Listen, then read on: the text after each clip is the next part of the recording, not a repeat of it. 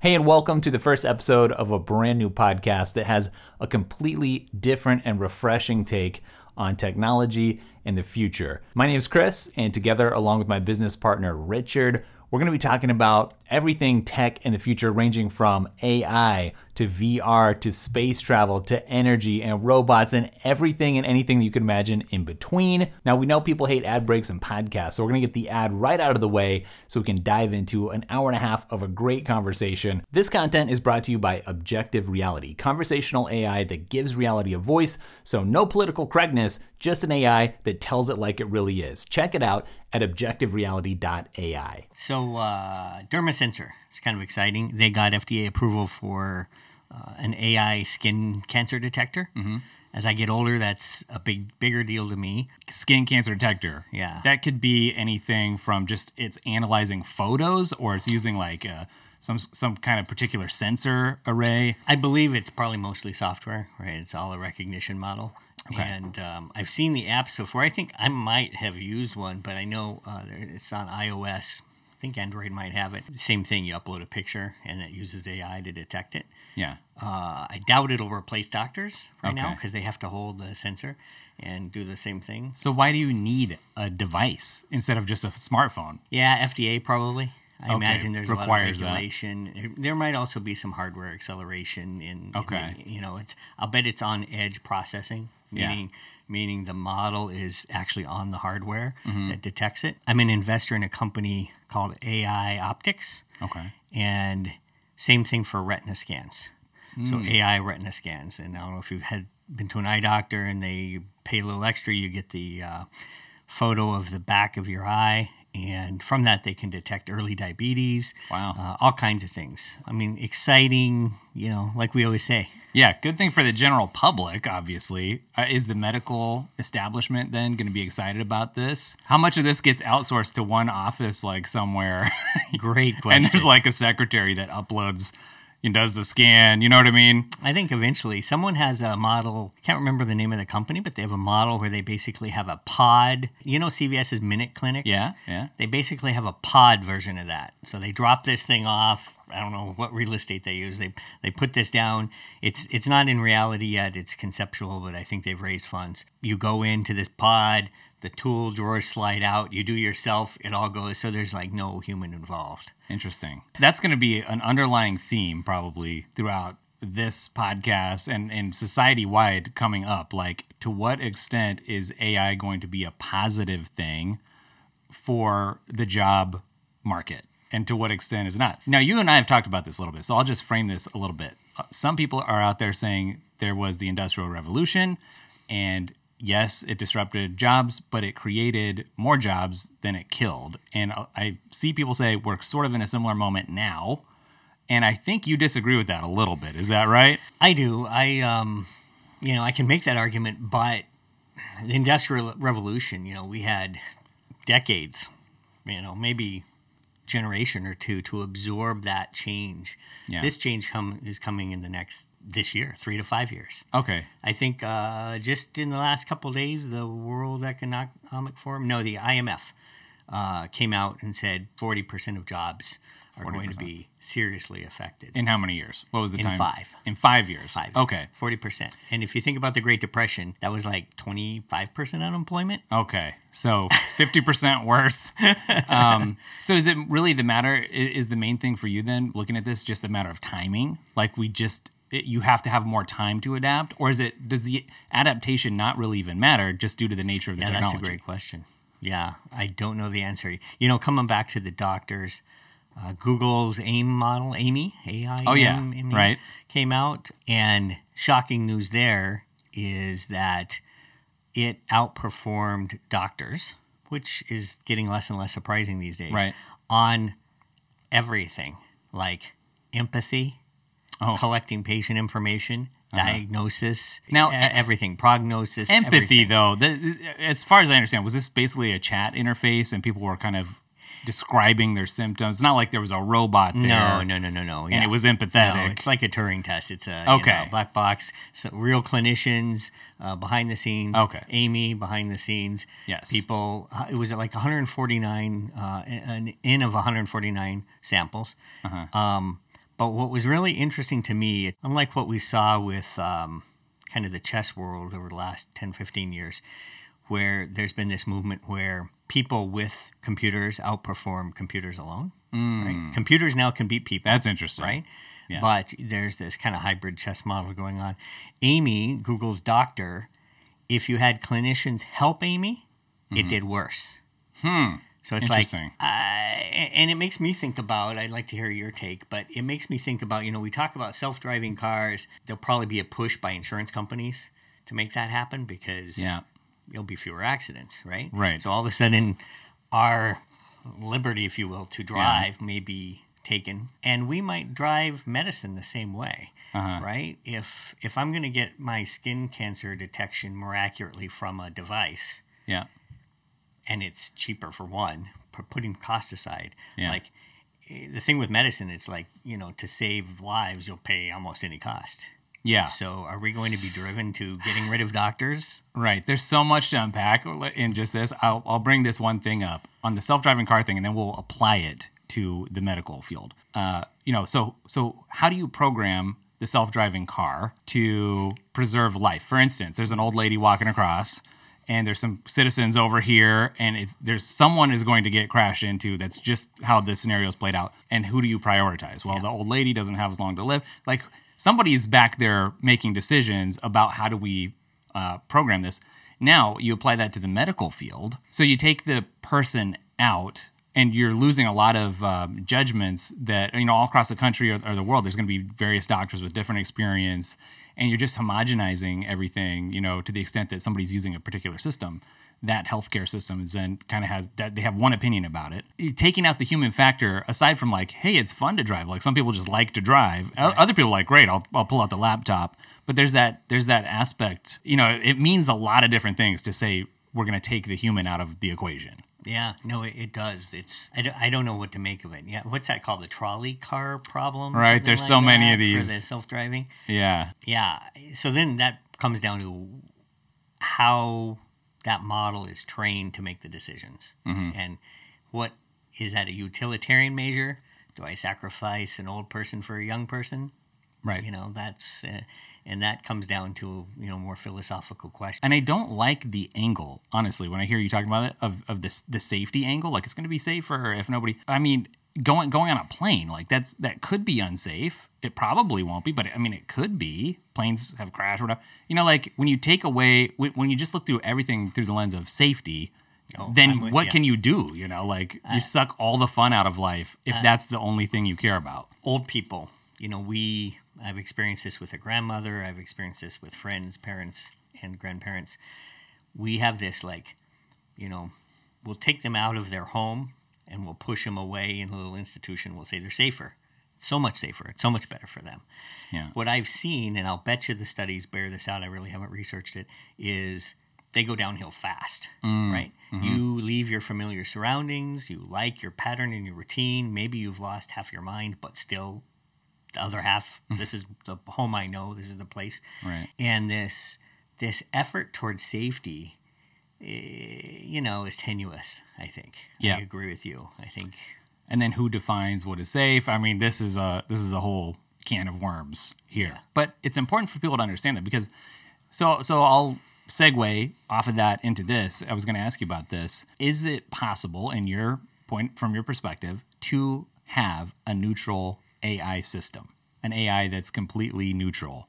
Is that even a possible thing? Because I think a lot of people, when they think of AI, they probably do think that people are building it to be a neutral thing, to not have, to not sway people, but is that even possible? I think we'd have to define neutral, right? If you train the analogy I make is if I have a child and I'm raising a child, because I analogize training a neural net to training a child's brain. If that child grows up in, an extreme environment, maybe it's a hateful, racist environment, or maybe it's a very liberal, climate change, Greenpeace type of environment, that child will have that information more heavily weighted in its neurons than the other information. Right. And so the question, and the way we train our models right now is we train them on corpus of the internet. Right? And we all know when you stare at the internet, there's a lot of bad information, Right. one way or the other. And the question is, how do you discern what's real from bias and people's, random rants and musings? Yeah, and the other, I think, obvious component is like somebody is behind every system that's created. And I think I've had this argument in the comment section of some place online, and people are like, it doesn't take an opinion, it doesn't have a stance. But and a lot of AI companies will market themselves as basically being neutral, but that could never ever be the case. Just like I don't think you could have like a neutral education either. Somebody has put the curriculum together, and framing is everything. What you choose to put in or leave out of an answer is everything. I agree. And somebody has made those decisions for how that AI is going to work. When I was younger, like you said, someone's deciding what goes into that answer. When I was younger, it was a kind of a revelation to find you can have a news source that is maybe factually correct, but editorializing what is said, what facts are put in, makes all the difference, right? Yep. So it can be based on facts, but it can still be biased and wrong. Yes, absolutely. Yeah. Let's start with this because this is our first podcast episode. If you don't mind, I know you've heard this a lot and we've talked about it a lot, but I do want to talk a little bit about this idea of objective reality and limits, because I think from my perspective, I've been very interested over the years in looking at what are the fundamental limits of reality as we know them, as we can discern them, the limits that no human or not even all of humanity as a civilization, if they all got along real well together, used the resources available not only on our planet but maybe in the galaxy, let's say, to the utmost potential, no alien, civilization that's subject to the same, hypothetical alien civilization that has to live with the same physics as us, and no AGI even that humanity gives birth to or some other civilization could potentially give birth to, let's say, just hypothetically. What are the limits that nobody can change? And I do think that they're there. I personally think that they exist. Now, this is where I'll probably differentiate myself from a lot of other people out there, especially in the tech space, especially people who consider themselves innovators. But I'll give the example, I think the most basic one that you could come up with is the speed of light. And you have pushed back on this before. You're like, here's all the ways where we could push back on that. So in my view, there are limits, and I can link in the show notes to a paper that talks about these. But there's limits, and then there's also the fundamental limits, and then effective limits, in my point of view, where you can envision something, but you can't actualize it. Okay, well, that's still a limit because you can't do it, even though you can think it up, think of a way to do it. You could think of a way to travel faster than the speed of light, but you're not actually able to do it given the current resources, and it's possible that that's never going to happen, but some people will say, no, we'll do that. So we can have this whole conversation, but I think as we're talking about what is true and what is real, this is always kind of my starting place. Yeah, so from my perspective, I'm more of a hands-on functional guy. It comes up, you mentioned innovators. It comes up, I'm a serial entrepreneur, and limits come up all the time. That's what thinking outside the box and not being limited. Mm-hmm. Now, this is stopping short of your, there are some limits out there. Yeah. But the effective limits versus what are not limits. Mm-hmm. Musk's deciding to launch the biggest rocket in history of mankind by a private company. First, that's only been relegated to governments in the past. Two, deciding it's going to be reusable, land itself. All crazy talk 10 years ago. Sure. Nobody would, not even possible, ever, never. Yeah. We're limited. Physics can't allow this. It's not going to happen. And, his point is, let's go back to physics, first principles, and right. Does it defy it? Not really. Okay, well, then it's just an engineering challenge. Right. So if it's not really a limit, but knowing that, on the other hand, you if there is a limit and you're sitting there trying to go past it and you can never do it, you've wasted all your time. Yes. So yeah, I mean, I'm probably not the right guy to debate about is the speed of light really a boundary? Yeah. We have Einstein's quantum entanglement. Yeah. Is it really that we can't send information past the speed of light? Yes. It's deeper, and I'm probably not. It is, and it's really interesting. And just for the podcast listeners, I just want to point out, you could envision a civilization that maybe could grow to be able to utilize the full available resources of the whole galaxy. And I think science fiction has made this all seem Dyson so sphere. so doable. sphere. And in reality, there's lots of personal, psychological, societal, civilizational things that would have to fall into place that may be so unable to be overcome to get to a place like that. On top of the technological advancements, and I'll just say too, like nobody chose to be born. Nobody was there at the beginning of the universe. No one's going to be there at the end of the universe.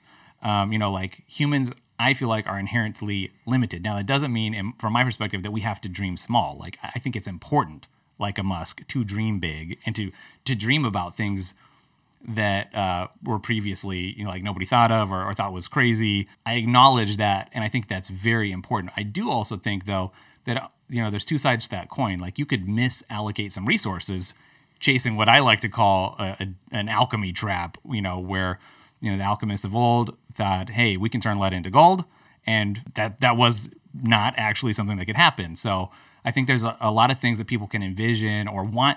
Here's the key thing too: they want to have happen and feel like it's just a matter of enough willpower, time, technology, and then you get into just because you can doesn't mean you should. So some things certainly are thresholds, and I think there's value in going past certain thresholds. So there's limits and there's thresholds, and you can cross. If you can cross it, it's not a limit; it's a threshold. And there's a lot of things that we can, as humans, through technology, willpower, time, cross. But you do get into that realm of should we? This is the transhumanism debate. There's a lot of areas, and AI plays into this for sure. So what's your take on? So the should we, could we, what people want reminds me of an interesting study of life extension. So if you file Ray Kurzweil, he's the guy who basically, he didn't coin, I think Vince, can't remember his name, coined the term singularity, but Kurzweil kind of popularized it with two of his books. One of his books, he's into kind of radical life extension. It's interesting. There's this point, this kind of escape velocity where we gain a year of life for every year. We gain an extra year of life. So every calendar year, our technology gets better such that we gain an extra year of life. Yeah. Once we get that point, we escape and we're quote unquote immortal. Right? That's their take. What's interesting about that is kind of the experts in the field. The date that they said this would happen corresponded to the time they were about 70 years old. So if they were a 25-year-old expert in the field, they would say it's here and it's going to happen in the next 40 years. If they were 50, it's going to happen in the next 20 years. Yeah. So they want it so bad for their own lives. Right. So not getting into the potential, success of the endeavor. I think it's interesting. People definitely want things. That is a motivator, right? Maybe that motivates the research, but it also probably clouds reality. Yeah. Speaking of bias, I would definitely think so, because here we find ourselves, on this planet in this neighborhood of space. And, is there a reason for that? Or are we completely insignificant? These are all the big questions that rattle around in my head all the time. And your take on these things, not you personally, but I mean just a person's view on whether or not there's even objective reality, or if anything is truly possible. But those are the things, they matter, and they do eventually matter to your daily life and the way that you're going to end up proceeding, like hopefully or without hope, or, I think it's... That's why I think about these things in terms of technology, the tech I choose to use and want to use, like the life extension thing.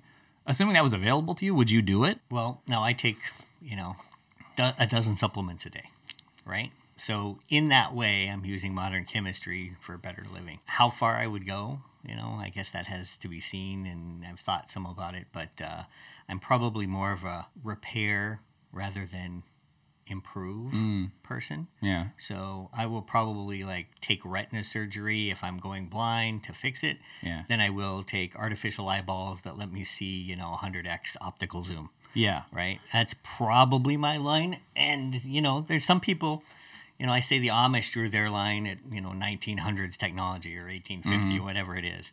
And I think everybody, especially with the rapid increase, this exponential increase in technology, AI in particular, we're going to have to choose a line.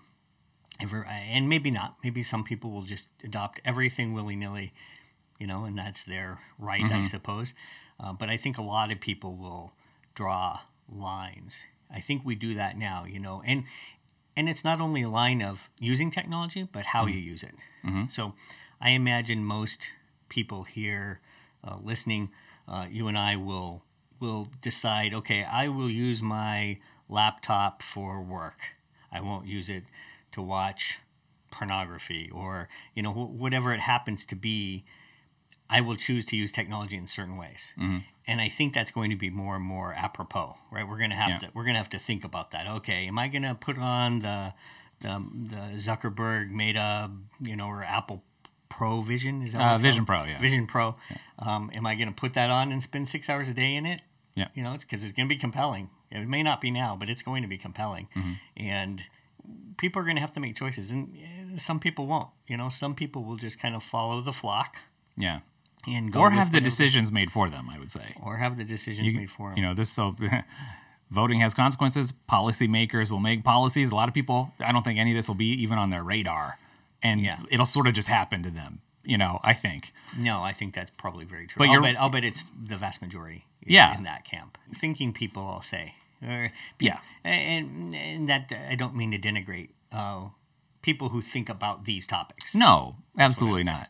But so you said something really interesting a while back. You said repair versus enhance. Is that what you said? What was Improve, enhance. Improve. Yeah. Okay. Augment. So that brings I don't up the idea that a human even can be improved or enhanced, And so now we're into like what even is a human in the first place. Sure. But I like what you're talking about, like the repair aspect that says there's something here worth repairing or worth, versus like, I'm going to try to architecturally change, the fundamental aspect of my being.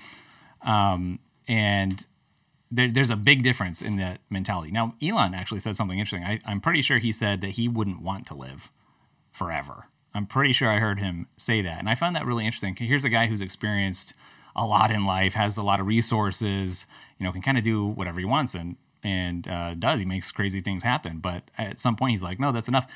And so your lifespan, that is a limit at the moment. It's the old Star Trek episode where Q wants to commit suicide. Right. I don't know if anybody, if you've seen that, but and to demonstrate what it was like, they have a court trial basically. Right. I think right. Picard. This must be next generation episode, and it's a vague memory to me, but he takes him to this like one gas station in the middle of a desert or something. Yeah. And Q's trying to explain, I've done this for millions of years. There's nowhere to see. There's nothing to do. It's just, I've seen it all. Right. And that comes back to your limit thing. Well, yeah. And so who's to say that a limit isn't a good thing and not something to quote unquote solve or blow past, but maybe it's Use it as definition. Well, yeah, definition. Because if you know, for instance, that you're going to die, well, all of a sudden your life has a little bit more meaning because you have to make choices. Anybody who has to make a choice, I view as limited because you can't do it all. And you have a limited amount of time in the day, and not to mention your whole life. So you have to choose. From the second you wake up, you're making choices. So, and that matters if you're limited with your lifespan. If you had even if you had 1,000 years to live or 10,000 years, I mean, you're still limited. You're going to have to make as it comes down, as it wraps up, Yeah. It's interesting. We're wired such that we can't comprehend certain things. Like we live in this scale. We don't live in the micro scale or the nano scale. We can't understand that. Like, Yeah. I think Richard Feynman talks about that. It's like, it's so incomprehensible to us, the size and the level. Same thing once you get to the, solar system or galactic scale. We just can't vision it. I imagine the same thing is true about time scales. Yeah. Like we can't imagine how fast nanoseconds are happening, right? Probably also can't envision what 1,000 years of life would be like. Right. I think we have trouble thinking about 100 years. Yeah. I think most people don't think about it till close to the end, unless they're told you have a few weeks. Right, yeah. And then they try to suck the marrow out of life. No, it's the whole topic is a deep one and interesting. I wonder, as we see humans, jobs that typically humans have done start to be done in, automated AI, robotics, whatever.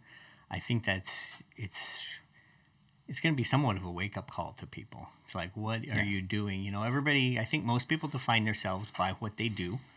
When I say what they do, it's what they do for a living. I've thought for a long time that as technology evolves here, we're going to have this crisis because people won't know what will they do with themselves. I've kind of pivoted a little bit because retirees seem to do pretty well, at least some of them, right? They find meaning, they volunteer, there doesn't seem to be all of a sudden a crisis of suicide at 67. Yeah. Right. So that might be okay. I don't know if you saw the news on Figure. Figure is a robotics company making a humanoid bipedal robot. They announced a contract with BMW. No, so BMW is their first customer that's going to take the robots and put them in their manufacturing. Oh, it's interesting. That's a huge thing, right? That's funny they didn't choose the Tesla robot, right? Well, yeah. Beamer and Tesla. And if you think about it, Musk has said that their Optimus is going to be first used at Tesla. Yeah. And I think there's some speculation that they're already starting to play with it to work on the 4680 batteries. And so, other companies, this is another thing with capitalism, or the way the system works is you have to compete or die, right? And so classic capitalism. We'll have to get into that. Yeah. So let's talk about that. So, Tesla is able to bring, a person works 2,000 hours a year, basically. Optimus can probably work 7,000 hours a year. That's because it can do, 3-hour shifts, doesn't need 3 8-hour shifts. Yeah. It doesn't need vacation. Actually, it's not 8-hour shifts, by the way, because they need downtime for charging and maintenance. But regardless, it can work, 3.5 times longer. Right. Ostensibly, Musk says it's going to cost less than Model 3. So, maybe it's $10,000, $20,000 robot. Right. So you pay a person, whatever it is, 40, 80 grand to work in an auto manufacturing environment, 40 to 80,000 a year. You can buy a robot. Maybe it has a serviceable life of 5 years at 20 grand. So that's $4,000 a year. Right. For 3.5 times more work. Right. So let's divide 4 by 3.5, and whatever that is, that's like 1,300 versus 40 to 80. Yes. So your labor cost structure drops by 90%. Right. What's that mean? So now if I'm another car manufacturer, I have to adopt that. Yeah. I don't have a choice. There's not even like, we don't speculate what's right or wrong. It's like survival. We're closed. Yeah. Or we compete. And this is how it propagates throughout society then. And it propagates rapidly. It's like, I watched the whole, as I look at LED lights over here, I watched the whole LED, I was an early adopter of the LED lighting. And the government, was pushing to get rid of incandescent bulbs. And I'm like, that's the most ridiculous thing. If LEDs are better, they will take off. Right. And there will be no stopping. And just like overnight, man, you see them at all the canopies at gas stations. You see, because they cost 10% of the energy cost as incandescents. Right. And they last, whatever it is, 50,000 hours versus 2,000 hours. I mean, it's ridiculous. So the same thing is going to happen here. And then if we try to regulate it, other countries will do it. And the jobs will go, the money will go there. Yeah. So it's going to be rapid. And then tell me what you think about the humanoid robots. Well, what you're driving at is then what are the implications then for humans and like purpose, right? Because I think it was Noah Yuval Harari. We disagree on almost everything. Him and I had mentioned that we're about to have a big class of useless people due to technology and various factors. And I obviously bristle at that, useless people. And now we're starting to, I feel like a lot of these topics if you think about them from a certain perspective, it ends up dehumanizing people. Like, what is a person? They're just their output. They're just, all these different factors. And once somebody is dehumanized, or the population, then it's easy in your head to think, well, they're just useless, and then that doesn't lead to good things.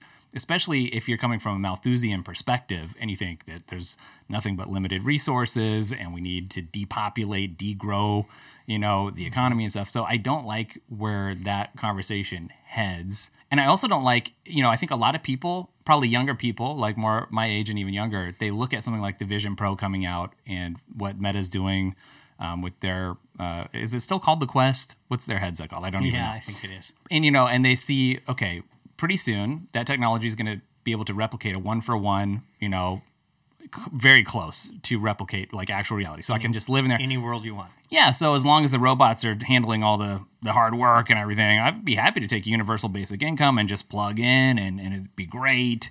I think that's a naive way, honestly, to think about what you should be doing in the future. Like, do you exist just for entertainment and pleasure? I have to quote a business partner. I had a business partner in France, and interesting guy.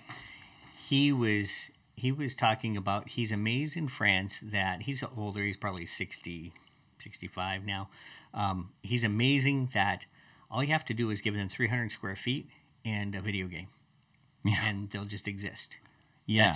You don't need, I don't know, we were probably talking about universal basic income or welfare or something like that. He's like, they don't need a lot. They're happy to just do that. Yeah. And then, that takes you to Brave New World and, medication and what that's basically Ready Player One. What is the same thing? Yeah. What people, what is the point? Everybody's got to find that eventually. If you're just sitting there thinking that you're right to strike on the difference between existing and living. Because, if you frame it in those perspectives, like we're going to have a class of useless people, because they're just existing.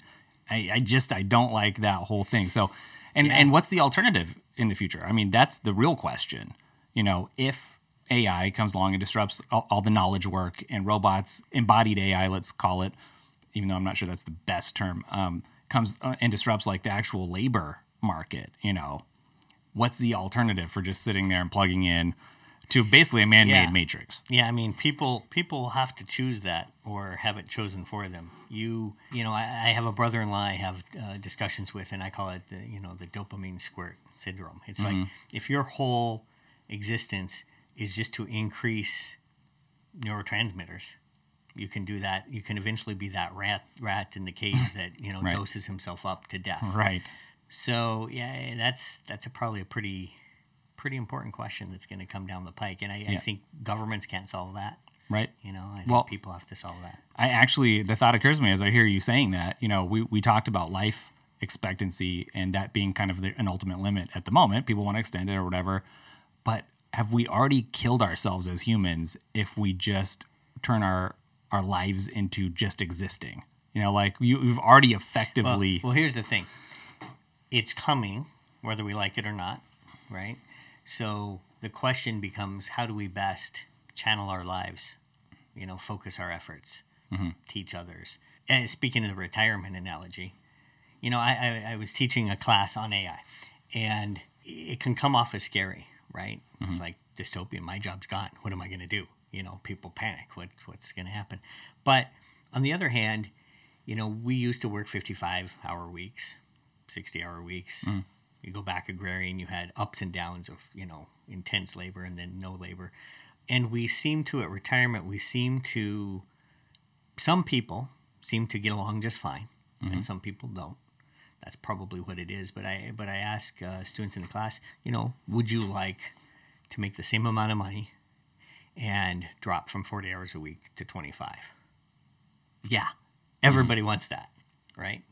And so, and then, some people do say, though, well, what would I do if I didn't work? Yeah. That's what they'll have to find. And they might be able to, you can consider work, you create something. Yeah. You can still, do you have to have someone buy your work to be valuable?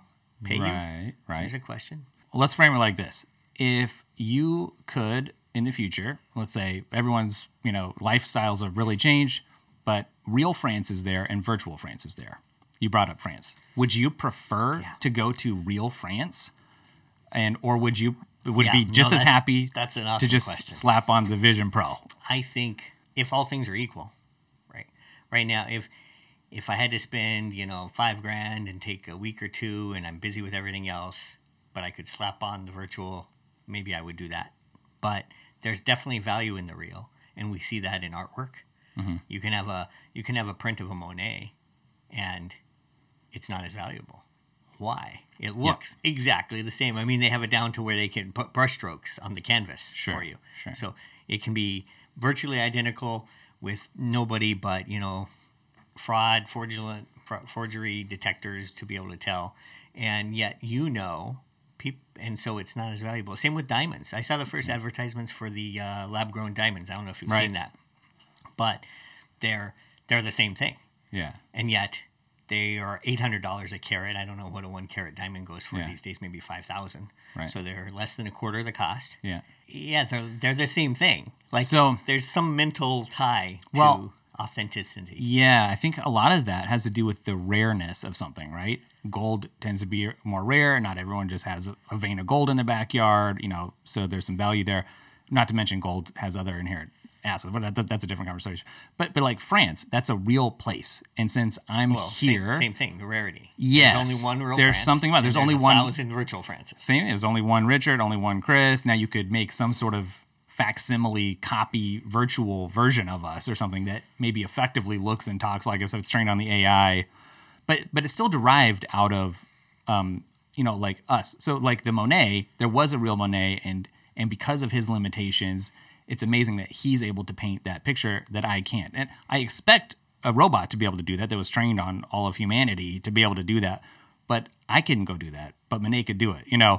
There is something about being able to do something within the limits, your limits, and producing something that matters. That I think that you talk about what matters in life. I think there is something to that. Matters to whom?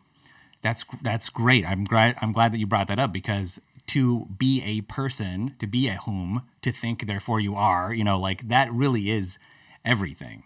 And there's a difference between thinking and knowing. We talk about this often, right? I brought up is it Orson Welles? I think it was Welles who did the radio broadcast, right?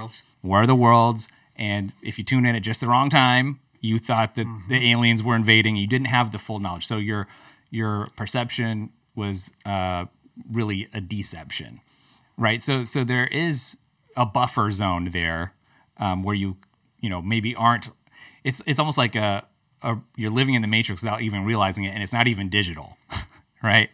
Yeah. It doesn't take an actual Matrix. I'll just mention this here because I don't know where else I'm going to mention it, but I would say that reality will always retain root, no matter what simulation scenario there was, whether it was something like from the Matrix and the machines have enslaved humanity, or humans chose to create their own Matrix and plug in, because... Or as Musk says, maybe we're in the simulation right now, right? But the simulation can always be disrupted by actual reality, like the solar flare, for instance, wipe out the infrastructure, the servers, right? Mm-hmm. Doesn't mean it's going to, but it can. Mm-hmm. It has root. So if you follow the thread that the disruption is coming, to me, I've been thinking about this for maybe 10 years because, Kurzweil introduced me to the exponential acceleration, and I saw it since I was young. I've been programming since, the 70s. I wonder, you see this exponential increase coming. It's happening in the next 5 to 10 years, 3, 5, 10, whatever that number is. All of a sudden, it's a real thing for people who believe that that's happening. Mm-hmm. If you don't, or you aren't aware of it, you're just going about your life. But if it is happening and this disruption is going to come, what tangible efforts, what do you with your life? What do you want to do with that? Transition is going to happen. I'll give you. I'll lead the question here. What you have? Say you're a parent and you have kids. Do you recommend they go to college? What? Yeah. My son came home from. He graduated with a stats degree, and boom, he told me it's really depressing. ChatGPT can do what I spent all that money for and all that time, and it can do it in minutes. Yeah. Well, okay, so there's a lot here. I think that's a big discussion right now, the whole college versus this, and then you put this overlay on it, AI is coming for all the jobs or whatever, and I have seen a lot of people be like, hey, it's funny, everyone in Silicon Valley said, learn to code, and now how's that going to work out? and now awesome. They're coming back with learn a trade. If you run it forward far enough, maybe plumbing and stuff becomes modular, and a robot does come in and just, or it's an Optimus or a Figure or whatever, and really that does disappear too. It's the longest out on that replacement curve. Yes. Right. Yeah. So for me personally, I mean, if you're asking me personally, like I would love to spend my time just reading and thinking, and to the extent that like something like a ChatGPT sort of thing, I would utilize that. I can get a lot more thinking done faster and fit more into my limited lifespan that way. But I really enjoy that, reading other people's stuff, absorbing ideas. Ideas are like sugar to me. Like they give me a high, and discovering that those. dopamine squirt. That's right. Yeah. Yeah. So I would like that, but neither would I like to be the rat in the cage. We've talked about this before. If you could just plug in, and to the expensive hardware and feel like you're in the Matrix, and that makes you happy, you get the dopamine. I'm sure at some point somebody's going to have some way to just tweak the dopamine thing for like $10, Yeah. without plugging into Absolutely. all the stuff, and that's like way cheaper. That's why I use that analogy, because it's coming. That's coming to our engineered psychopharmaceuticals, whatever, fentanyl. I mean, we saw the progression in our lifetimes of drugs that are so intense now and so addictive that it's now killing 100,000 people a year. Yeah. I mean, if that's not an early warning flag, I don't know what is. Drugs aren't going to get worse. Right. We're going to get better at figuring out how to addict and stimulate. And, Right. And everybody does that, Media, TVs, movies. That's right. Let's That's figure all out a how drug we too. addict. I mean, Yeah. your Twitter feed, your YouTube feed. Yeah. How do I addict them and keep them here longer? Yeah. So, I mean, what is the ultimate reversal of all of that? Like, if you don't have to work, and you've got It's enough. the Amish, baby. Is that the thing? Like being out in the sunlight, be outside. I used to be super critical of the Amish, and as I've gotten older, I'm a techno optimist. I'm an engineer, and I think there is so much. People have a hard time thinking, I think, in equations. There's two sides of an equal sign. Something happens. There's benefits and there's costs, and I focused for, a lot of pessimists will focus on just this side. And for years and years, I focused on only how great things. And by all materialistic measures, things are so much better, right? Right. Than ever. When I was a kid, famine in Africa was constant. Like millions of people died all the time. And now, at that time, I think 50% of the world lived in extreme poverty. So that's under $2 a day, maybe. And now it's like only 10%. That's in my lifetime. So on the materialistic measure, not dying, that's pretty big. Yeah. That's got a great outcome. Engineered drugs and addiction, that's a bad side. And if you don't honestly talk about both sides of that equation, I think you're missing You're missing something. But see, now you're talking about tech that basically brings about or enhances human flourishing. You could bucket it as human flourishing. But that's materialistic flourishing. Well, no. Well, yeah. I mean, like being alive. You said being alive is a good thing. Yeah. Okay, so tech that enables you to be alive, because the second it's not at all proven to be the case that if you could upload your memory into the digital space that you're still alive. Maybe it's just an archive. It doesn't have any ability to think, or maybe it's a simulated thing. It's more of like an affective consciousness or something. But that's not proven that is consciousness and that is going to be eternal life. And even if it was quote unquote digital eternal life, still the server can get wiped out by the solar flare. Humans remain limited. Let me push back on that. So server can get wiped out by the solar flare. I can be wiped out by a tsunami. Right. Does that mean I'm not alive? No, that doesn't mean I'm not alive. So terminating it, I don't think is proof of. So just to back up a little bit before we come back to that. So you can have two different trajectories for the future, and one is a view that's optimistic for humans, for humanity, and one is optimistic about just the pure technology. And so if we get to a point where we And this is a discussion we've had. Like, where's the line between a human and a transhuman? Like, you already use Google. Is that just a tool, or is it baked into you? What about when it's the Neuralink and it's like in you? And where's your red line? You know, but eventually, if you become a cyborg, let's say, in a meaningful way, you know, and then everyone, you know, collectively decides, or it just happens because that's the direction that the AI is headed or whatever, we get to a post-human reality. That's not really anything at all then, you know, because the humans are gone. Not for us. That's not human Not for flourishing, humans. right? And Yeah. these are things I think nobody outside of a few tight tech circles have really thought of. Yeah. So human flourishing. I like, Now you're a speciesist. I'm a speciesist, right? Yeah. For the listeners, that's Larry Page's. I think he is it said that to Musk. Pages, they call him. Musk is like, yeah, well, I don't know if we want robots to replace us, basically, right? And he's Basically. like, well, speciesist. You're Yes, You're, yes. yeah. Why would you want to put yourself out of existence? Yeah. You know, someone might say, well, it's better if every, you know, like would you want a machine that can do all these calculations and whatever, you know, over a human? But I don't want to not live. I don't want to cease to be, Right. you know? Or have your errors cease to be. Right. Right. Yeah. Right. It's deep talk. It's coming.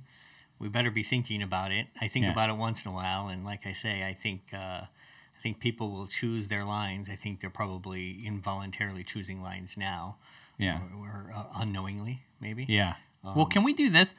Can you just give everybody that's watching who maybe is just catching up, they're not really a technical person, give them a picture of like what AI is. Like when someone says AI, I know that people might have heard of things like machine learning or like conversational AI. Can you just encapsulate for somebody who's starting from scratch? Sure. So it's the mid 80s. I write my first neural network, and it was, you know, maybe less than 10, 20 neurons. And what that is, it's like the way the brain is wired. You have neurons, and you have dendrites, and, you know, synapses, and the fire, and this kind of cascading matrix of firing creates decisions and thoughts and so forth. And the way computers really work is it's very binary traditionally. It's like you have, you know, if-then statements. If this, then that, you know, and it's all yes, no type of decisions. And with machine learning, it's the attempt to try to categorize or create kind of fuzzy logic. So I look at that. Is that a B or is that an 8? Those are very similar. Now, traditionally in computers, you couldn't do anything like that, right? A human can still kind of try and classify that. So machine learning was, you know, there was a nuclear winter for decades. You know, there's this like theoretical talk about how to do it, maybe in the 80s, late 70s and 80s. 90s spent most of the time not getting anywhere because we just didn't have the processing power to really create something useful. You needed incredible processing power. And there were maybe some breakthroughs that weren't there yet. There's a guy named Geoffrey Hinton out of Canada, professor, who made a breakthrough about dropping connections once in a while randomly, and, you know, a little more erratic, like human physiology. But then over the last 10, 15 years, we've made just incredible breakthroughs with processing power, and it allowed us to train on more data. You know, train that neural net. So the way a simple neural net works, like I was talking about, you'd feed in a bunch of B's and a bunch of 8s, and then at the bottom you'd reward it with, you only find the number 8s.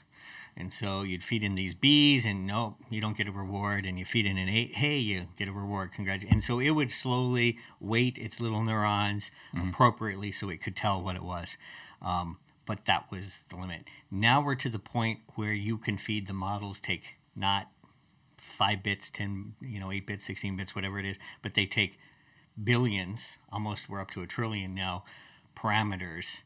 We train on, big chunks of the entire internet. So like all of mankind's knowledge, push through there. And what people think about AI now is more of generation and predictive. So it's not classification, that's one area of AI, but prediction and generation. So it's like if I feed you all the Shakespeare books and then I tell you some words in a sequence, there is probabilistically a likelihood that the next word is something. It's definitely not automobile. Right. 0% it's automobile. Yeah. Because there was no automobile. And so that prediction allows it to create text, now images, videos just starting. And it's definitely more akin to the way humans, and there's a lot of debate about the neuronal doctrine, how our neurons work, and if it's so simple as we think it is. But from a cursory glance, neural networks, large language models, AI, is working the way the human brain works. And consequently, when you use them, they're fuzzy, right? I'm still staggered by this. I'll ask it maybe a development question or something. It'll get it wrong, or it could be a simple question like, King of England at a certain point. It gets it wrong, and you're like, no, I don't think that's right. You chat back to it, I don't think that's right. It's like, oh, you're right, I'm sorry. It's actually this. It's like, okay, if you knew that, why didn't you say that the first time? It's just like a person, right? That's the way people respond. Yeah. So it's definitely, artificial intelligence is more, I say, akin to the way humans think. Yeah. Okay. I think that'll be helpful for people to kind of get maybe an outlay. And it's only, again, it's exponential. So the implications of this exponential growth curve is that, we can debate this, but let's just say that we can create AGI, artificial general intelligence. Which for the listeners that don't know is basically there's a debate over what that means. It can do as much as a person. Or more. Smarter than a person. It doesn't have to be more capable than a person. Yeah, it doesn't have. I don't think it has to be 100% at everything. It just has to be more capable. And I would almost argue we're almost there. Right. But, so it can take the bar exam and outperform a human, for instance. Yeah. And there's great. It'd be interesting to pull it up, but there's great graphs that show just from GPT 3 and 3.5 and 4 from OpenAI in the last 24 months. How on like 30 or 40 measures, we have now passed human capability, human averages, 50% average on the bar exam, the GMAT, medical exams, all these things, where it's now better than the average human. Now, remember, most people thinking about these topics probably don't fall in the average. Right. There. They might be in the upper 10%. I don't know. Yes. Now, let me ask you this. I want to phrase this. Okay, so there's humans and there's AI, and there's humans that use AI, and you could almost say it's kind of like a superpower in a way. And you could have different combinations of this, right? If everybody has the AI, then it's almost like nobody has the AI, and it's almost like we're just humans anyways once again, because it's a level playing field. Like if everyone's Iron Man, nobody's Iron Man. Yeah, but I can still fly. You can still fly. Yeah, you can still fly, but everyone can fly. So, coming back to that rarity. Again, it depends on how you gauge things. A lot of the things we gauge are relative, right? It's like you find there's a great experiment. The monkeys in the cage on a rhesus monkeys, and they're feeding this one, I don't know, oats or something, and he's really happy, right? And they're feeding him oats. And then the cage next to him, and they're kind of at a right angle so they can see each other. The researcher gives this guy grapes, okay, at the same time. The first monkey, who is happy with his oats, sees the grapes, guy getting grapes, and he throws the oats down. Right. And then he starts yelling. He wants the grapes. He was happy until he's not because he sees something. So if you're gauging things relatively, then yes. I think there's some activities, though, that you're just happy doing without comparing to other people. Yeah. I think comparing is a cognitively bad thing because people sit around all day seeing what they don't have, and then just desiring that materialism for no point. Yeah, but see, now, let's say I'm, somebody with a lot of resources, and maybe I live in a certain country over in Europe, and I bring everyone into a worldwide conference, and I'm like, hey, as long as we give these people out there, the peons, the impression that they can have it all virtually, then maybe that leaves room for me to have all of what's here in reality, to have. Like everything can be manipulated, and there's a vector where that's not good, the things you're describing, in a way. It could be used for wrong by somebody at the top who had the power and the intentions. So we've been talking about some pretty heavy stuff. Like on the day-to-day, what have you seen, in the last month or so that is exciting you from an AI perspective? It's just pervasive. The whole embodied AI, which is the idea of taking some of this AI like ChatGPT or Llama or Google's and putting it into a machine so that it can do things for us. That's I was teaching a class and I was showing Aloha. Google with maybe Stanford just a few weeks ago released a video of them. They made just a skeleton robot, so it's like, square pipes. So really not a human-looking thing at all, but gave it 2 arms, and then they taught it to do household activities, like cook shrimp, do the laundry, fold, clean off the counter, etc. Right? So this ugly-looking machine ambling through the kitchen and doing these things. But what they found is that 20 to 50 iterations of humans showing it, it could then do it. Like per task. Per task. Yeah. Yeah. So it could, this is how I clean a table. I lift the glasses, I wipe the rag. And the idea is that unlike, like I said, this is artificial intelligence, unlike the old days where it could do that, and it's been doing it in Detroit forever, if it was exactly the same every time. If that car comes here and the seam is here, I can weld to the spot. But if it's different, it has no idea.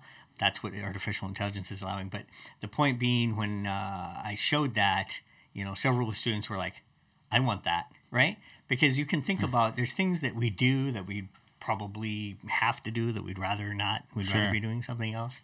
So I think there's benefit there. But yeah, my son talks a lot about adversity defines us. And if you don't have adversity, then it's a bad future. And isn't that just another way of saying limits? Like, limits define us. Oh, yeah. Right? Yeah. Yeah. So that's interesting. On the robotic front, is that so proprietary that whatever robot you're describing, could its knowledge be transferred to something like an Optimus or a Figure, or does that not play? Because an LLM, it's a language-based system, and arguably everything's translatable into language, whether it's vision or Wi-Fi or math or So how much of that is compatible? Yeah. So that's the thing about the whole technology, right? So the marginal cost of the intelligence has become 0. Once you have trained, ChatGPT, for example, it's not open. So let's take Facebook released a model called Llama, artificial intelligence model, large language model, and the cost to duplicate that is almost 0. So it took them probably, I don't know, Llama might have been $50 million to train. But I can give it to you for the cost of, maybe an SD card of $10. Yeah. That's different than anything we've had in the past. Right. And so, the thing about Tesla's self-driving, for example, as it's gotten better and better, it might be approaching where it's almost as good as people. But the point is, we learn to drive, and we have, whatever few 100,000 miles under our belt in our cars, and that's the only experience we have. It has millions and millions, and it all shares. So it learns every edge case that could ever have happened that you and I haven't encountered. And if it happens to us, we're on Eisenhower Pass in Colorado, and this thing happens. We've never experienced that. Yeah. And we might respond right, we might respond poorly. It has experienced that. It's seen what happens in all the outcomes, and it chooses the right one, and it propagates to all the cars. That's interesting. So that's an exciting thing, right? I mean, there's a lot of, like I say, I'm a techno-optimist. There's a lot of excitement. You can't close your eyes, and I think a lot of the tech community closes their eyes to the negatives. And then you get, Luddite type people. My wife might be one of them. Who we can't use any technology because it's all bad. Right. Right? No, you can't deny that there's good and bad. I think if you're doing that, you're just intellectually dishonest. Yeah. And then you also get into definitions of good and bad as well. That's a whole other topic. Yes. Another podcast. Yeah. Now, that brings up, so the Tesla, having had all these different experiences on all the roads all over, the planet, whereas you couldn't. This brings up something really interesting. It's part of what makes a human. A human is one of our fundamental limits as far as I'm concerned. I want to get your take on it. And that is that we're mono-experiential. I don't even know if there's an actual word for it. That's a good word. Yeah. But we can experience one stream of experience at a time. Yeah. So even if we have, the simulation or, you strap on Apple Vision Pro or whatever, and it's 1-to-1, it's great. You have to pick a simulation to be in. Spend your time. You have fixed resource of time. Yeah, and that's you're your attention is another resource. So yeah, I mean, what do you make of that? You're talking about the Tesla, and you compare and contrast that that's to a why human. we're limited. We do Right. have those limits, and that's there's actual measurements. I can't remember. You synthesize so many bits of information through your eyes, so many bits of, and it's very limited when you think about it. Mm-hmm. And that's this is what Musk is doing with Neuralink, is putting the chip right inside, trying to increase that ability. Ostensibly it's about helping people with paralysis and things like that in the beginning. Yeah. I think he openly admits that's not the long-term goal. Sure. Yeah. That's a good way to sell it to people. That's Yeah. good. And I've had those thoughts. I've had those thoughts that if I could have my phone or my database connected and it could help me remember things. Right. You learn so much, you forget so much, that would be nice. But Yeah. that's where these choices come. We're gonna Yeah. have to People make- are, and I don't think a lot of people have yet thought about it until the commercial comes out or the TikTok ad. And they're like, oh, Well, and what happens, I think it's like the frog being boiled alive, slowly raise the temperature and he doesn't jump out. Yeah. I think that happens to us. So I don't watch a lot of TV. I don't know, in the last couple months I've seen some episodes that had commercials. Mm-hmm. I haven't seen commercials for years, and I'm shocked because I haven't seen it for so long. I'm shocked by what they're showing. Yeah. The drugs, the things that they're showing. the Overton window has changed so much. Yeah, remind me of the Yeah. Overton window. It's just what's socially acceptable to Yeah. be discussed. Yeah. Yeah, and that can shrink and it changes over Well, time. and so what I wonder is, does it go, is the introduction such that we all end up, dopamine squirting cyborgs and, because it happened and we just didn't even realize it. Nobody Yeah. thought about it. Yeah. That's why I think it's really Yeah. important to dwell on it and think about what is real life. I remember a colleague, he was a CFO, and he confided in me multiple times he wanted to stop and be a plumber. He just wanted the hands-on. He wanted to feel like he was doing something real. Mm-hmm. And this was 20 years ago. Yeah. I'll bet more of that happens. Yes, and I'm positive that people will seek out real humans when they'll you play the best video game for a while, you'll get sick of it, right? And then there's another one, but you'll get and there's something about when you talk about reality and the limits.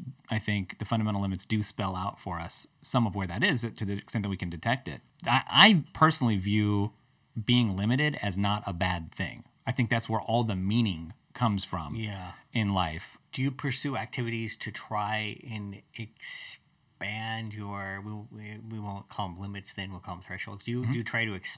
You know what I mean? Yes. Like you're trying to expand your knowledge. Yes, I think there is benefit to going past the thresholds in certain areas. From a monetary perspective, I think there's capital to be grabbed by going past certain thresholds, right? And maybe there's also, there's social capital. If you don't go talk to a person, you're not going to get any of the benefit of having that relationship, So yes, I don't think that that's inherently a bad thing. But also, that's why I look at what are the limits. And for the things that are thresholds, like you have to have a framework for deciding what should be done versus what could be done. And now you're getting into ethics and morality. But yeah, the limits for me are foundations rather than restrictions, the actual limits. And I think that's a good thing. What are the implications on of economics and capitalism and income? If half the people lose their jobs, if we think about introduction of cars, it replaced all the carriages and carriage makers and horses, but it opened up jobs for cars makers, manufacturers. Henry Ford. The jobs were replaced. I don't think they'll be replaced here. I really don't. So And can what are the capitalism be implications? the engine that keeps innovation churning in a good way for human flourishing? Is that the question? Yeah. Well, I mean, yeah. Does capitalism continue? So we have labor and capital, and labor's going away, right? And capital ostensibly will increase. The proportion of the output of GDP will be more capital-based than labor-based. Yeah. Does everything still work? Well, let me ask you this. Do you feel like classical capitalism is even something that's in existence right now? And the reason I ask that, do you think that there's actually a free market at play in America right now, because we have Well, this. some things there are. But we have this stakeholder capitalism coming along where, it's not the capitalism of before where companies are trying to make profits. Yeah. They're becoming socially driven. People are getting on the boards to drive social agendas rather than profits. If the profits can be created and therefore that benefits society, even though it also creates inequality, which people don't like. Even if the bottom 1% ends up much better than they were, centuries in the past, there's still going to be that inequality, So I don't know. Does a free market actually exist right now? I think it in some areas, sure. It's not as free as Singapore, but I would say it's still somewhat free. We compete for our dollars. Restaurants. If you think about the basic human necessities, they're regulated. A lot of them, the FDA or zoning departments for housing. It's ostensibly the best. They have to increase the quality of the product or decrease the price to get our money, right? And they do that and they compete. And bad restaurants close because they're terrible. Yeah. Or well, you don't use a housing developer next time. Yes. Okay. So I think it'd be interesting to talk as a kind of a cornerstone to this conversation.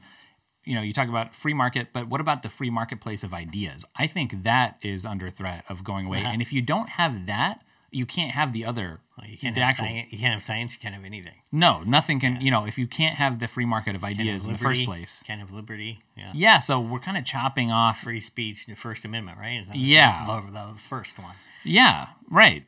If you're going to censor, the speech and therefore the ideas that are expressed through the speech, you're also going to end up censoring innovation in a way. Yeah. There's no question we slow things down. I've thought about this for many years. The FDA, all that does is create. That's government granted monopolies. Is what that is. Right. All it does is slow down innovation. Yeah. And I think my mother-in-law died of Alzheimer's, and I thought for a long time, if we, the few decades prior, had we not had such tight regulations, we would probably have solved that. There's so many things that we probably would have solved. Mm-hmm. And in your perspective, you were telling me, maybe you can explain a little bit more. Like the regulations don't end up actually working anyways. Like they don't do what they're supposed to, right? No. Explain that for people. I had a good friend, executive of one of the largest banks in the country. And the Dodd-Frank came out, and he's like, they think they can outthink us. We pay people millions of dollars to come up with ways around this stuff, and that sounds predatory and terrible, but it's really not. I mean, they have to make a profit otherwise. So one of their primary vehicles is giving credit to people, right? And people want credit. I want my car now, rather than saving up for 3 years, so I don't have to walk for 3 years. And that's a good thing. And the more readily available credit is to everyone, you can argue, that's another debate, but we can argue that that's a decent thing. Well, the effect of the regulations were that they had to stop giving credit to lower income people. And it's like, and he's like, but so here's what we're going to do. We're just going to charge higher fees on these products that will subsidize this. And, and so I think the regulations, they hurt everybody, they cause inefficiencies, and the intent may be good, but I think you just have to look at both sides of the equal sign again. There's a cost. Well, it's funny because it's sort of a conversation about, can you trust a company or a person? Can you trust them? And then you're talking about, well, who decides what's trustworthy and what's not? Because on the free market model, it's like you put it out there, and if it's good, it will resonate. That's right. But somebody else might come along and say, well, I don't want that out there, and I have the power to stop that. And we can't trust people with either certain information or certain, and so it does. But there's no check on that power. That's right. The founders try to really figure that out. It's like, hey, people are bad. We came from King James or whoever it was. People are bad. We need to really regulate. You go into Montpelier, Madison's Montpelier, his home, where he actually drafted the Constitution.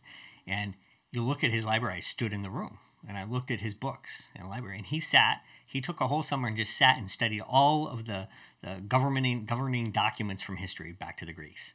And he thought about all this, and they got together, and they figured they hammered this out. And the basic acknowledgement is people have can go bad. So we need to limit the power they have on everyone else. The market does that naturally.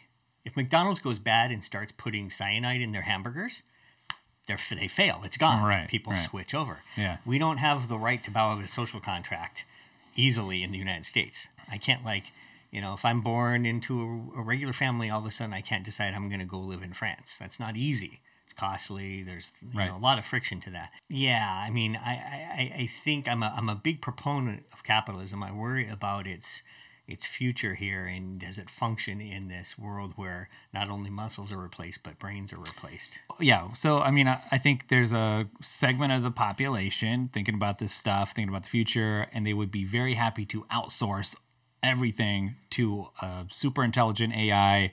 And I think they think, capitalism will get us there, or some form of hybrid capitalism, whatever, and the consequences don't really matter.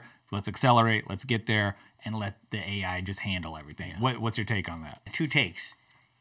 They might be wrong, but it's going to happen anyway.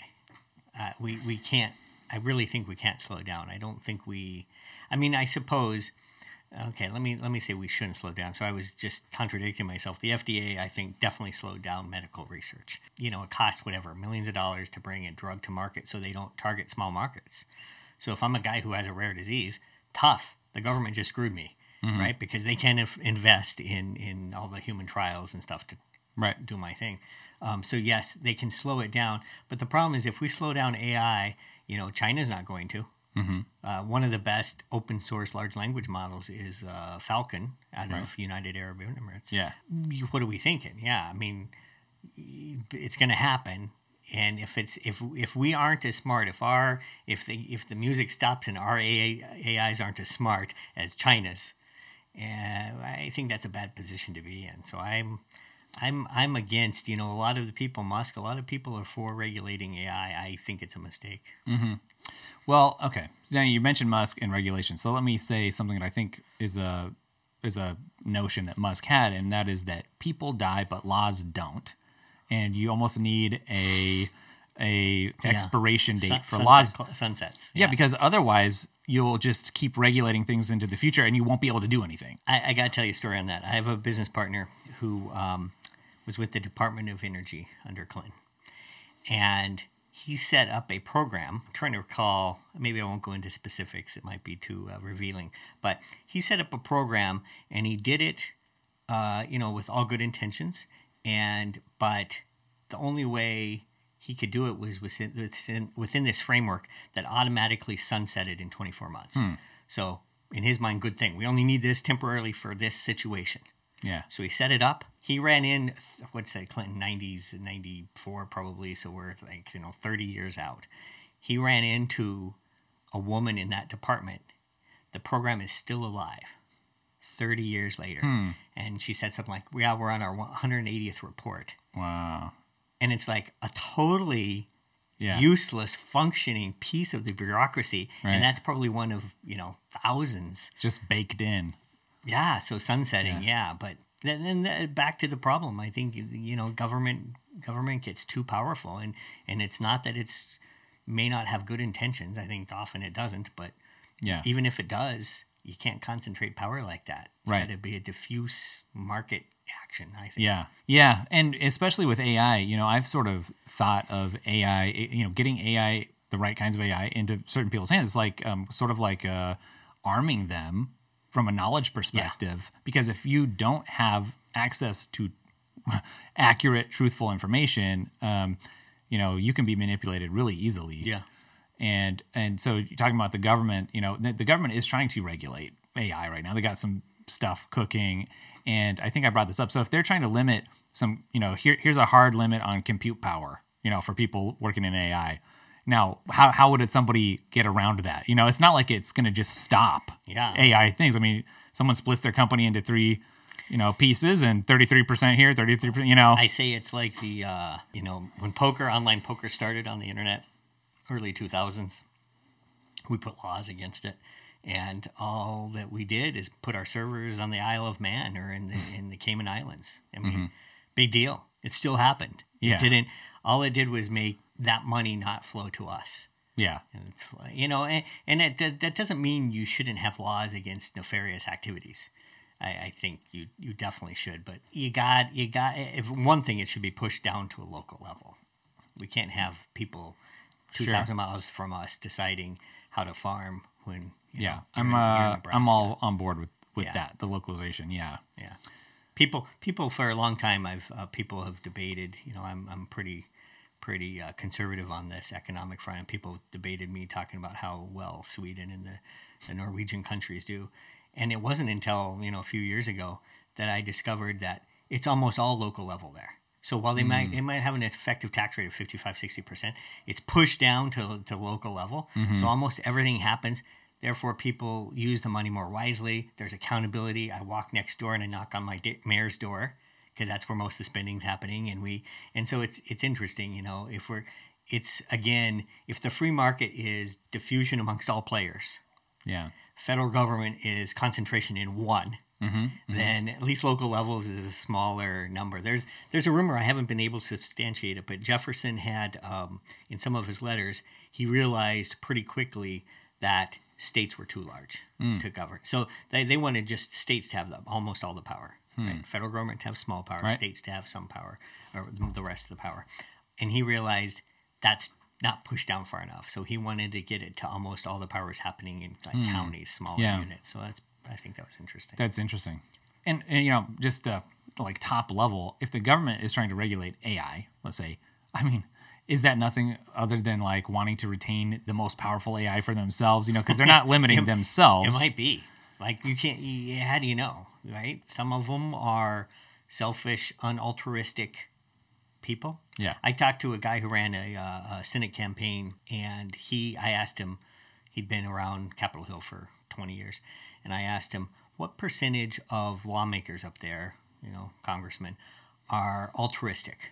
They're actually up there trying to do their best for us. And in my head, I'm thinking, I wonder if it's like 50-50, whatever it is. He said, it's probably like 98% not. Yeah, I was going to say closer to zero. Yeah, like 2 out of 100 being good people. Well, that's bad. Yeah. Right? Yeah. But that's why somebody would argue for like, well, let's just stick the AI in charge of everything and let it optimize. But again, it learned on bad people. Right. Bad text. We've all looked up answers on Quora or Reddit or, comments on a CNN article. And it's trained on that, right? So I don't know if I'm going to trust it that much. Even OpenAI now has a disclaimer under their input box saying, hey, it can be wrong, check us. Right. Well, I think C.S. Lewis had I think it was Lewis that had a quote that said something like, you can't get the oughts from what is. And so even if that applies, if you want to see what that applies, awesome. The AI has access to everything that is, but you're still not going to be able to derive the ought from it, because, just like a human can. It has access to what the humans have access to. Yeah. Yeah, I have a saying that I came up with a long time ago that, and maybe I borrowed it from someone else, but science is answering how, and religion is answering why. Right? You got to do those two things are separate things, and we often conflate them and put them all together, or think we can derive the why from the how. And I don't think so. Yeah, I don't think so. That's fascinating to see how that plays out. And like we talked about before, on the ethics side of things, nobody sat there and took a poll of humanity and said, should we develop AI? Yeah. It just happened. It's going to happen. And it's thrust upon humanity for better or worse. It's here. Make the best of it.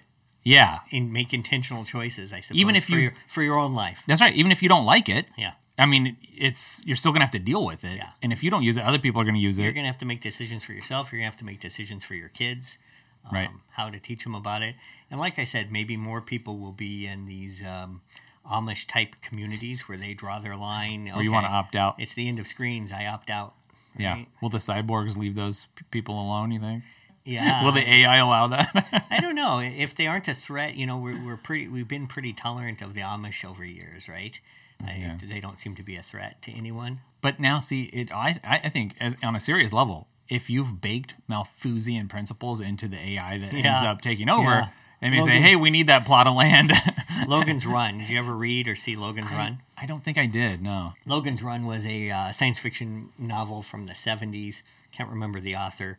Premise was there were these people called Sandmen, and they were police. And their job was to hunt down and kill people who did not voluntarily die when they were 21, because the cult of youth. Interesting. And it was the society a computer ran. It were these bubble dome cities, and a computer ran it all, and it was optimized for the death squads. Yeah. Literally, what I don't know who came up with that, Sarah Palin or someone talking about death squads. So if the Malthusian take is that we have limited resources, then you got to decide who's going to get them. Who's a drag on society and who's productive. And it's kind of funny that some of the people who do have the Malthusian perspective are also some of the same people that are pursuing, like transhumanist stuff, digital afterlife, because the fact that everyone does have a lifespan and dies, that sort of frees up space for other people on the planet. Right. And if it's nobody ironic. died, it's ironic. Yeah, It's in a way it is. I think at this point, people, I don't know, like your take, in my mind, it seems like people have kind of abandoned that. It was big in the 80s, especially 70s, 80s, that overpopulation, starvation, food production, that equation didn't work, and so we have to do something. And it, what they did not anticipate, nobody ever anticipates, is the progression of capitalism, exponential rise in crop yields. Yeah. The ability that now 1 acre, instead of feeding one person, can feed 5 people. Yeah. That's a huge jump. All of a sudden, we can have 5 times as many people on the planet. Surprise! Yeah. I think the answer is, climate change is That's different from like climatism. And you could, whatever the thing is, like there's the thing and then there's the narrative around it, and they're different. Again, we're sort of like dancing around the idea of like the WEF and kind of the unelected people like making decisions for everybody, and whether that's people or AI controlled by those people, so I would make that distinction, I think. Yeah. You saw Melee speech? I did. Yeah. That was pretty funny. Powerful. By the way, speaking of AI, did you see where he had a translator? Yeah. And did you see the AI I translation? did see that. Yeah. Yeah. So the first one I saw was the translator, which is the way we've done it for forever. And then I think Musk actually tweeted out a version or retweeted a version with an AI dubbing, and it's Melee's voice, right? And it's in English, and it was impressive. It was I would say it's a simulation of his voice, right? It's not his vocal cords, but it's his. Yeah, if you want to be technical. Yeah. But this brings up the thing. I see this on X all day long. People are like, you can't believe your eyes anymore. Now, deep fakes, obviously, but you can't. Or ears soon. Yeah, you can't deny that could be useful. That technology, obviously, but how does that play into the things that we've been talking about here? If you can't believe, but what is truth? What is reality? We're back to that conversation. And is whatever you perceive, is that truth? If you perceive Malay speaking in English or whatever your language is. I hope not. I hope there's a ground truth. I believe personally, there's ground truth. Yeah, although in that situation, there's like an underlying current of like the information that he intended to say, whether the Dutch version or the English version, they're all saying like the same underlying thing. So. You hope the visual representation. Unless someone edits that and then he's saying the wrong thing and they manipulate. Yeah, that's that's the negative side of that equation, and that's a scary future. In that case, everyone could be living in their own personal version of a War of the Worlds sort of situation. I think that Scott Adams. You ever follow Scott Adams? Scott Adams talks about there's 2 screens, 2 movies going on. It's like the left sees this and the right sees this. And it's weird because it's the same reality, but there's 2, know, and that's absolutely happening, and it's probably only going to get worse. Right? Yeah, and it doesn't even have to be along political distinctions. I mean, it could be any topic. Yeah, any topic, right? Which means that just fractures the potential perceptions even more. I find it's so difficult. You and I have talked about keto. I think you just started keto. Is that going well? Yeah. Yes, I'm really enjoying it, actually. Yeah. It'd be interesting to see if you actually have entered ketosis yet. So let's check back in on that next week, and I'll tell you. And you'll be surprised. Myself and people I've talked with who've done it, you drop pounds quickly, just pours off. That's crazy. That seems counterintuitive. It's totally counterintuitive. Yeah, but it's all the research I've seen. You don't store ketones. You store glucose. You store glycogen. I guess it is something like that in fat cells. So if you only run your body can run off 2 fuels. If you only run it off this fuel, you can't get fat. Yeah. So that's pretty interesting. Well, let's just take a break from the tech and let's talk about the keto real quick, because you've been doing that, and you sort of told me a little bit about some of the benefits that you saw. Yeah. Why did you get into that? And why did I get into it? I was getting nauseous every afternoon, and I grew up in the era. You had super big gulps from 7-Eleven, Mountain Dew, and so I burned out my pancreas pretty early, unknowingly. Yeah, I was living on a boat at the time, and every afternoon I was getting the flu, basically. And it hit me one day, I'm like, I wonder if this is blood sugar. This is before, people thought much about it, but I had a grandfather who had diabetes, and he, would have insulin shock and all these things. And so I took some sugar and I threw it under my tongue, and I felt better like that. I was like, whoa, this is blood sugar. So I went to the doctor. Yeah, you've got hypoglycemia, reactive hypoglycemia. You have sugar, your body spikes, then it drops. And this is where you're feeling pretty, And I was having levels that should have put me in a coma. So it was really bad. So I got off sugar, tried to get off sugar. And then, as Atkins and these guys came out and they're like, hey, carbohydrates, bread, flour, rice, they're like sugar. They call it the glycemic index. It burns too quickly. Your body can't use it. Your insulin has to flood. Your fat cells sop it up. All this stuff. And so I started to look more heavily at that. But there was this whole embedded culture of fat is bad, right? So what's your alternative other than carbs? Vegetables are carbs, but they're slower burning. But you have meat and fat. Meat, fat, and carbs, basically. Meat, protein, fat, and carbs. But hey, fat's going to kill you. It's going to give you heart disease. So it's a long story, but I ended up, I was going to sail the Atlantic, and I went in to get a heart scan because I grew up in Colorado and had red meat like every day of my life. And I thought, well, I don't want to have a heart attack on the ocean here. This would be bad for my family. So I had a heart scan, and no problem. Okay, so a few years later, I went in for another heart scan, and all of a sudden I had terrible heart disease. Like 80 percentile, like in a matter of 36 months. Right. So it's like, what's going on there? So I spent a lot of time researching and came to the conclusion that inflammation drives all this. And I'm not, this is Kurzweil. There's a lot of people who talk about this. Inflammation drives heart disease. It drives a lot of cancers and, problems in your body. And inflammation is caused by metabolic disorder, which has a lot to do with your insulin levels and sugars and so forth. So again, another bell ringing, another confirmation. So I decided to kind of go full tilt, move toward keto, get off, almost all the way to meat, just pure meat. And my kids wanted to kill me because I didn't take statins like the doctors recommended. I just did this life change. And they're like, you're going to kill yourself. And the best you can hope for with heart disease is to slow it down to about 20% growth per year. Yeah. And so my kids are all upset at me. And so I went in, got another scan, and I reduced it. I didn't slow the growth down. I decreased my plaque in my arteries. That's crazy. Yeah. So, a sample set of one, but I used to had headaches probably 2-3 times a week. Migraines. Yeah. I had medicine for it. Gastrointestinal issues. That just all went away. That's crazy. Yeah. So I got rid of pasta bread, 2 of my favorite things. Almost eat pure meat, heavy cream, fat. And I don't crave much at all. No snacks. So you got rid of sugar too.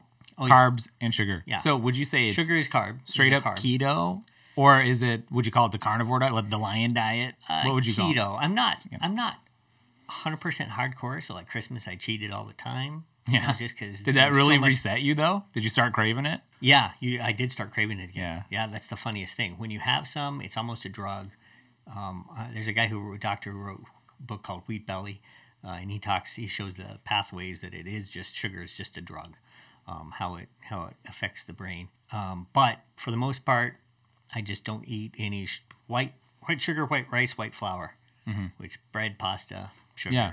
And you're not alone, because you were talking about that, and I started doing some research on it. There's so many people, aside from the weight loss, who have had like better focus after switching to keto. Interesting. Or, there's like so many benefits. And I think it does affect people slightly different. And not everyone, I don't think, can do it, but there's some really crazy things. Jordan Peterson's daughter's story, Michaela? A little bit. She had arthritis or something. She had right? terrible health. Like she literally had like new ankles put in at 15 or something crazy. Yikes. Like she was just a complete disaster, and she couldn't get, best doctors couldn't get anything fixed. And she slowly figured out, she moved herself to what she calls a carnivore diet. Mm-hmm. And it's actually only steak. I think it's only red meat. That's all she eats. 100%. Interesting. And now Jordan Peterson does the same. Yeah. And, her health completely 180 degrees. She's perfect. She's, you can see before and after pictures of her. It was a complete transformation. So that's crazy. I don't know if it's the right thing, but it seems to be working in my case. Yeah. If I die next week, you can I'll have the autopsy results. But please don't, since we're working on a startup. Yeah, but did you know that the history of that, I think, wasn't keto sort of originally developed to deal with schizophrenia?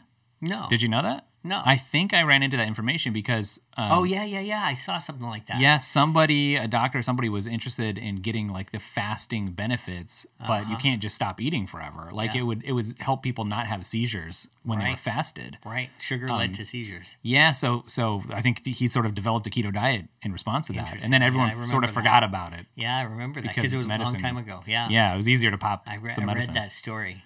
Isn't that interesting? Yeah, it's speaking of governmental power, I think it was actually the government with the school lunch program back in the 70s or 80s, and they had these hearings, and you can go back and see video of these, and they're debating what to feed the kids, right? Mm-hmm. How to pay, what to feed them, etc.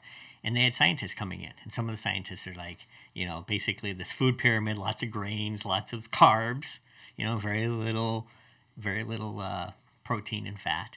And some other scientists said there's no evidence.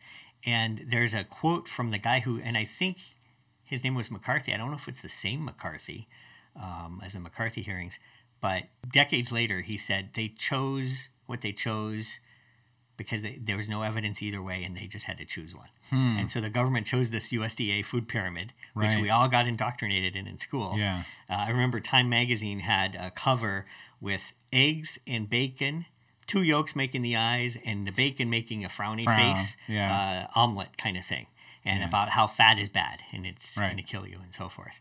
And it's just over this last, 10, 20 years that I think the science is getting pretty close to settled that no, fat does not kill you. Yeah. It's not bad. There's a lot of things you got to relearn as you encounter it. Yeah. To what extent, does an AI, could it have helped you, if you had the AI that we're building back on the boat, and you had typed in all the stuff, could it have helped you get to where you got yourself quicker? Yeah. I was reading an anecdote from someone who used AI to diagnose a food allergy that the doctors couldn't do. Mm-hmm. And he was like, it was a miracle. Yeah. It was like, all it did is he tracked his diet, put it in the AI, pasted his journal in the AI, and it said, hey, you have a sulfites problem. Look at these days when you had these things, that has sulfites, and this has caused you a problem. Interesting. And didn't Brian Ramel just publish some information about some strep throat detection? I didn't see that.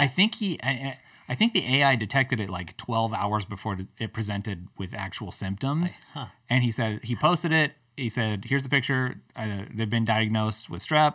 I'll let you know what happens. And then it developed. By symptoms or by? I think it was a photo. Kind of like the skin thing that you were talking about earlier. I'm pretty sure. I didn't actually read all the details. Culture of the dish, maybe, of the bacteria in the dish or something. Somehow it detected it, and it turned out that it was. A lot of good uses. Yeah. We can't deny a lot of good uses, I think. Unless my definition of good is not, I'm a conflicted person, right? I think there's ground truth. I think adversity is good, and yet I struggle to eliminate adversity. Right, but maybe that's part of living, like maybe that is the whole thing, Might be. Yeah, good first episode. Absolutely. More to come. Weekly episodes can be expected, more or less, take the holidays off or whatever. But yeah, we'll put all the show notes down below where you can find us on Apple Podcasts, Spotify, YouTube, X, all of that information.